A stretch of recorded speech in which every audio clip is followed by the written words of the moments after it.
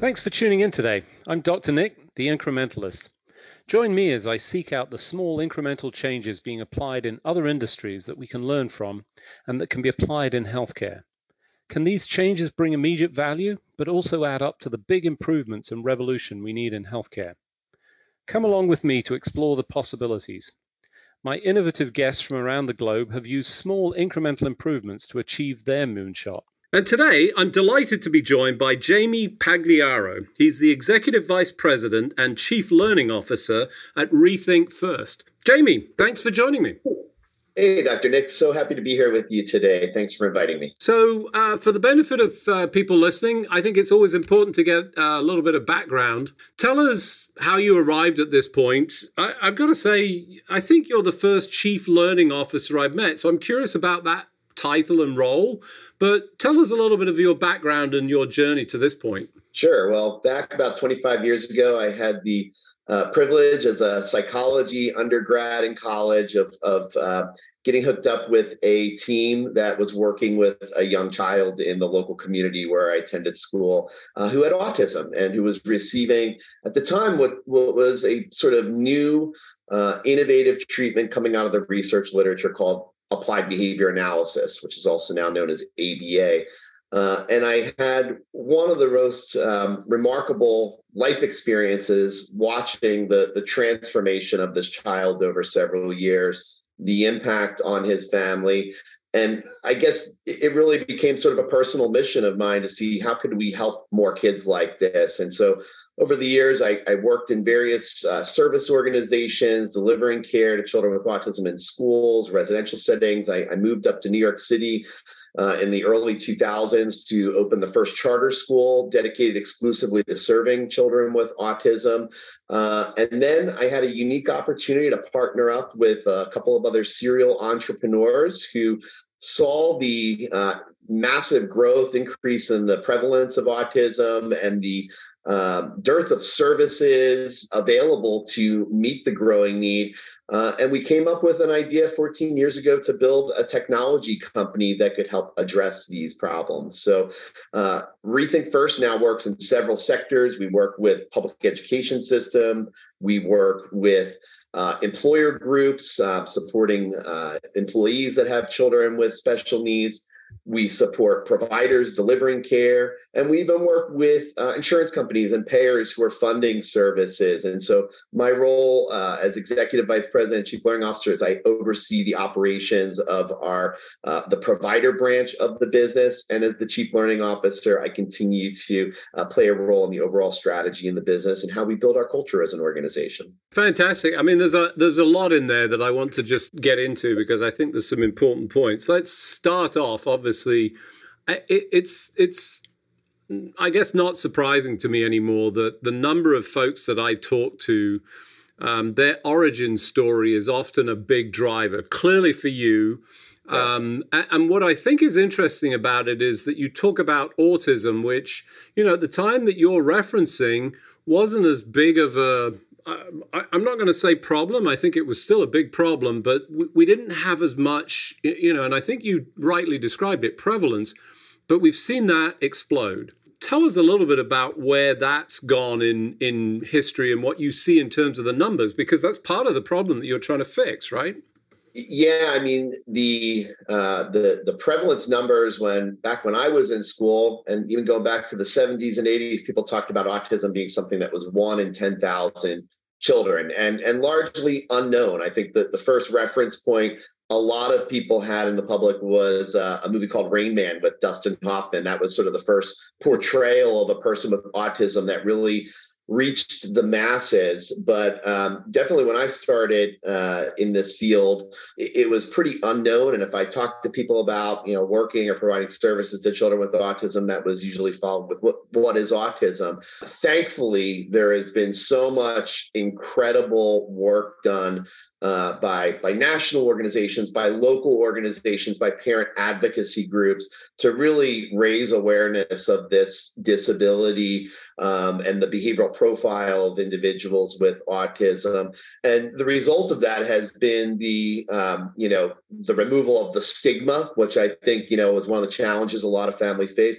and access to so many more services now in school systems through your health insurance. And so, yes, those prevalence numbers have skyrocketed in the last 20 plus years that I've been doing this. And just within the past year, the CDC updated their statistic once again to autism now impacting 1 in 44 children in the United States, which is just a staggering number.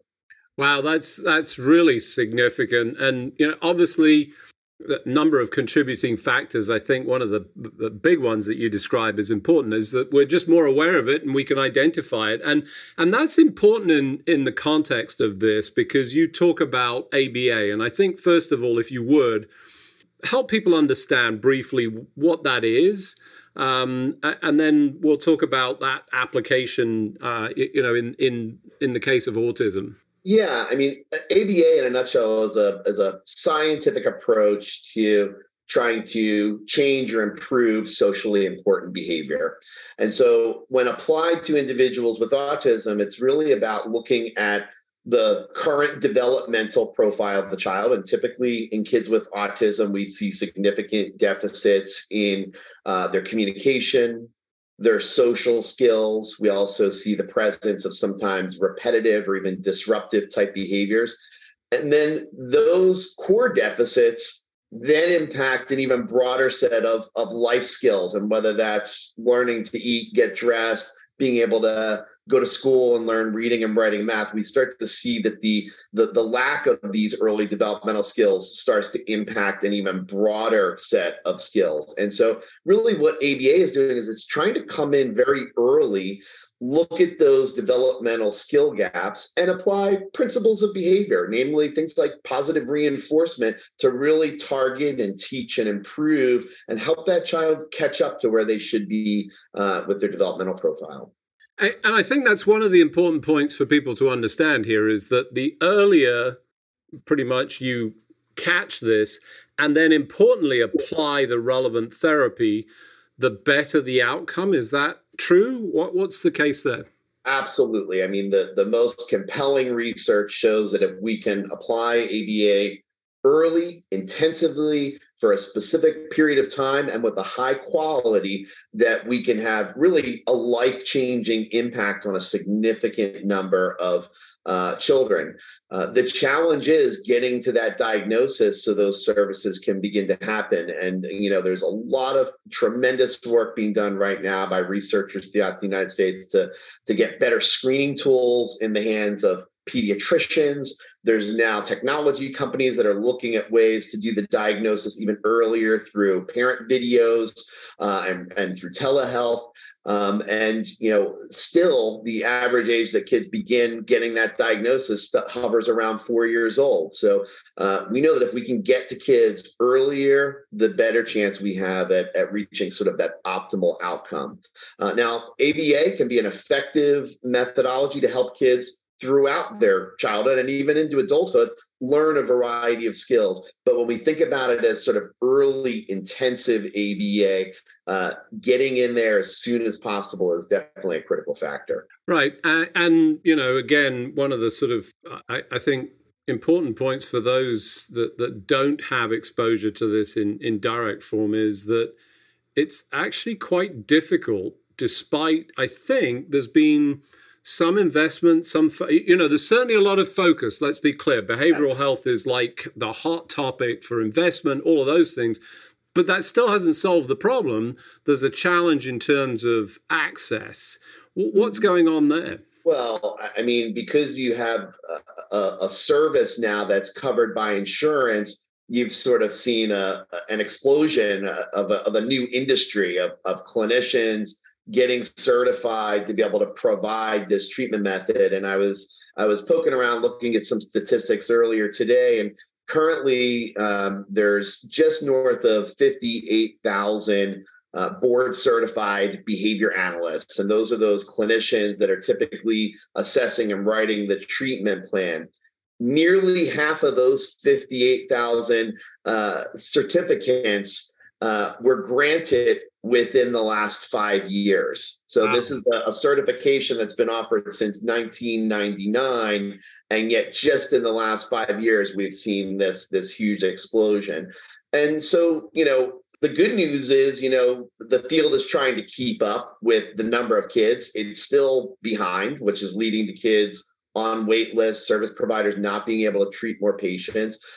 It's also created a bit of a wild west in the sense that this has never been a service model covered by insurance. This has never been a service that providers have had to prescribe and get authorized from an insurance plan. And there's really a lack of standards of care.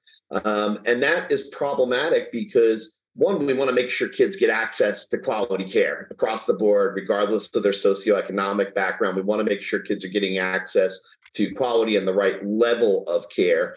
And two, making sure that once that prescription is made, that it's delivered with a level of fidelity. Because if I gave you a medication and you only took the medication every few days, but it was prescribed as something you should take every day, if then we stood back and said that medication isn't working, you'd have to also look at, well, is the issue that the medication wasn't the right medication, the dosage wasn't the right amount, or was the fact that the medication wasn't delivered with a level of fidelity, there wasn't compliance with the protocol, is that contributing to the lack of outcomes? So you have an industry that's grown so quickly here, and there's a dire need for better outcome measurement and better standards of care. Right. And, let's put to one side the very small minority in my belief of the world of people that are, trying to misbehave. I think everybody comes in with the right intentions, but it's challenging, right? As you described, it's this explosion, people are jumping in, they want to be supportive. And that's part of what you're trying to do is to bring, I guess, you're the sheriff in town for behavioral health. Is that a reasonable assessment? I like to think of us as Switzerland rather than a sheriff that's walking around and I see sheriffs in a good way, to be clear. Well, at Rethink, we see tremendous opportunity to help bring order to the chaos and to help the industry establish and refine those standards of care. One thing that we've done over the last few years is we developed a proprietary medical necessity assessment tool, a dosage calculator, if you will, that provides a format and a decision-making logic to help a clinician assess that child, where they are, what they need, and to translate that into a prescription or a dosage of ABA services. First of all, is the child appropriate for that treatment? And second of all, there's a big difference between 5 or 10 hours a week of treatment versus what some kids are getting 30, 40 hours of treatment per week. And so we believe that helping to bring standardization to how that prescription process takes place is a first step. We also, through our practice management software that providers use throughout the US, we have clinicians inputting, I think in the last year, 20 million data points on the patients served on our platform. And that's looking at their treatment goals, looking at the people that are actually delivering care day in, day out, and putting that information into a mobile app. And our product provides all kinds of great reporting and data visualization to help the clinician evaluate the progress. But what's really exciting to me is this massive data set that we've amassed, that we've built over the last 14 years. And we've now started to bring in data scientists to help look at those data so that we can see beyond that initial prescription of care, what's actually working, what's not working, so that we can help better inform providers, payers, and most importantly, empower the consumer. Right. For those of you just joining, I'm Dr. Nick, the Incrementalist. Today, I'm talking to Jamie Pagliaro. He's the Executive Vice President and Chief Learning Officer with Rethink First. We were just talking about, bringing order to the Wild West and, some of the work that you've done. Sounds like, you've amassed this huge data set that encompasses treatments, actual assessments of the individuals, showing, potentially some guidance for future opportunities in terms of what would be the most appropriate? Because my sense of this is we're still exploring a lot of this. This is not, there's no cast iron recipe to actually resolve this, and finding perhaps some of those pathways. So tell us, if you would, a little bit about the platform and some of the insights that you've started to see as you've gathered all of this data. Yeah, so our platform for providers consists of an electronic medical record, clinical data collection tools. There's also an extensive library of thousands of treatment protocols that were developed and overseen by an independent scientific advisory board consisting of some of the leading experts in the field of autism and autism service delivery. And then we pair that up with all the business functions that a clinician needs, scheduling of appointments, billing, paying their therapists through a payroll system, which also becomes a really rich data set to look at the cost of services and the compliance, the cancellation rates of the services. And so we're still really in the early days of mining this data set to garner insights. Some things that we've learned right out of the gate with our work with the dosage prescription assessment is validating the fact that there is tremendous variability in how clinicians prescribe care from one organization or practice group to another, and even from one clinician to the other. And that really is why we made that a starting point to bring order to that step in the process, and then to continue building out from there. And let's dig into that a little bit, because from a clinical perspective, as a physician, I think about prescribing drugs, and we talk about a dose response and a line. Do you see that? Can you see, is the value to actually increasing, the amount of therapy in some, all cases? What's the status there? Well, I think, we do look at what that initial dosage is. We do look at what is authorized by a health plan. And then it gets messy. When you're talking about providing a child 20, 30, 40 hours of treatment for 6 months at a time, and typically they're repeating those 6-month authorizations, sometimes for a couple of years. You're dealing with humans. Kids get sick. Therapists can't come to work. Parents have competing demands. So it's not as simple as just making sure that you remember to take your pill in the morning. And so, we notice that when somebody gets an authorization for service, a lot of times they may only be getting 60 to 70% of that recommended or prescribed service. So that's something that we really need to look a lot more closely at. First of all, are there ways to enhance that utilization and get better fidelity? And then how do you help problem solve with families and just the logistics of the provider practices to help optimize and ensure that kids are getting that level of care that was actually prescribed?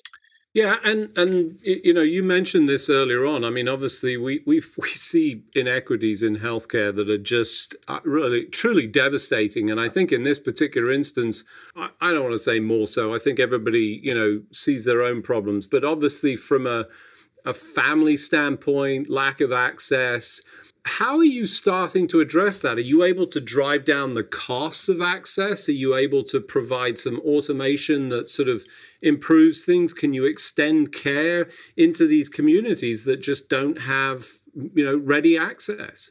Yeah, well, fortunately, due to mental health parity laws, we're now seeing state Medicaid programs developing initiatives and creating funding that matches what children are receiving in that same state that are privately insured through their family's, employer.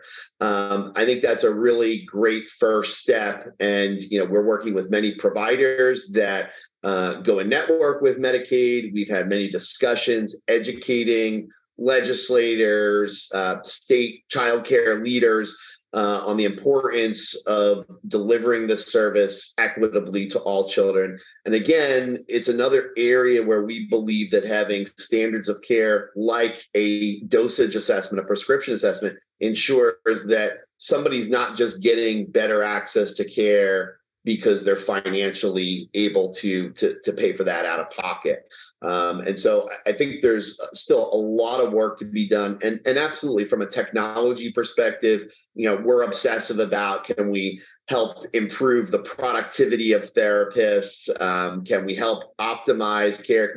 Can we help get results with kids faster? By informing the care along the way. I mean, these are all the ambitious things that we're looking to tackle and leverage our data set to derive insights from. But I think there's still a lot of work to be done there. Rethink also as an education arm, and we work with many of the largest urban public school districts in the United States. And that also creates another avenue for us to get our tools in the hands of special education teachers who, in addition to teaching reading, writing, and math, are struggling every day to manage behavior, manage the life skills of children in their class. And even now that's extended into just the social emotional well-being of students. So Rethink has done a tremendous amount of work developing content and curriculum and getting that into the hands of public school teachers to make sure that we know kids are coming to school, and that's a great place that we can help improve the quality of services that they're receiving. So you talked about ABA and one of the predominant sort of forms of therapy, but one of the ways of sort of expanding this, and certainly there are other therapies that can be as helpful, if not more helpful, like speech language therapy, occupational therapy. Are those incorporated, or is that sort of future plans? Yeah, we do have providers that have moved to what we sort of think about as a multi-specialty or multidisciplinary format, and have brought in clinicians from other disciplines. I would say still there's a lot of siloing that occurs, and I think that's behavioral health versus physical health, and even within the category of behavioral health, these different specialty areas. It's another opportunity that we see for technology. We've developed a lot of tools that empower families to engage other members of the care team using the technology to better share access to information, better share data, to try to break down some of those silos and create better interdisciplinary collaboration. So, I think that's definitely a big focus for us, is being able to support a range of clinicians and looking at how we can break down those silos. Right. So as you think about the future, I mean, obviously this is a long journey, and continues. I think we're all on many of these paths, but this is obviously an expanding path. We, talked about some of the expansion of the numbers and, the challenges around that. What are you excited about? You've obviously managed to achieve some significant success, but where do you see this going? What's the opportunity? Well, I think, we've done a lot of work to lay the framework, the groundwork for standards of care. What excites me most is the opportunity with the data to start delivering insights back to providers, back to payers, funders of these services, and most importantly, back to consumers. There's so much unknown still in this area. Everything from what is autism and what are the causes of it, but also how do we help individuals with autism reach their fullest potential? And that may look different for every child, for every individual receiving treatment services and whatever therapy model that they're going through. There has been so much evolution in technology in the 14 years that we've been doing this. I think when we started the company, we're all walking around with BlackBerry phones. And now, to think about the day and age where we're taking data and doing all this stuff on phones is pretty remarkable. And now with machine learning technology, artificial intelligence, ways to go beyond just storing data and giving it back to people, but actually being able to derive insights from that, I think can be really transformational for this industry and hopefully have a tremendous impact on many more lives. Well, all in all, such an important area. I think people would agree without any question that this is a huge area of focus that's necessary for us. We've seen this enormous expansion, and you highlighted the fact that it requires this earlier intervention, changes the course for people. You obviously saw some positive impact. So, fantastic to see this progress, excited to see where it goes. Unfortunately, as we do each and every week, we've run out of time. So it just remains for me to thank you, Jamie, for joining me on the show. Thanks for coming. Thanks so much for an engaging conversation, Dr. Nick. Thanks for joining me today. Do you have any better ideas, or have you found a small incremental change that's brought about a big improvement in your world? Let's continue the conversation on our hashtag, The Incrementalist, or share with me at DrNick1 on Twitter. You can find more information about the show on our program page at healthcarenowradio.com, and tune in next time to hear my discussions with leaders and innovators from around the globe who've revolutionized their space by using small incremental improvements to achieve their moonshot. I'm Dr. Nick, The Incrementalist, and I'm starting a revolution through evolution.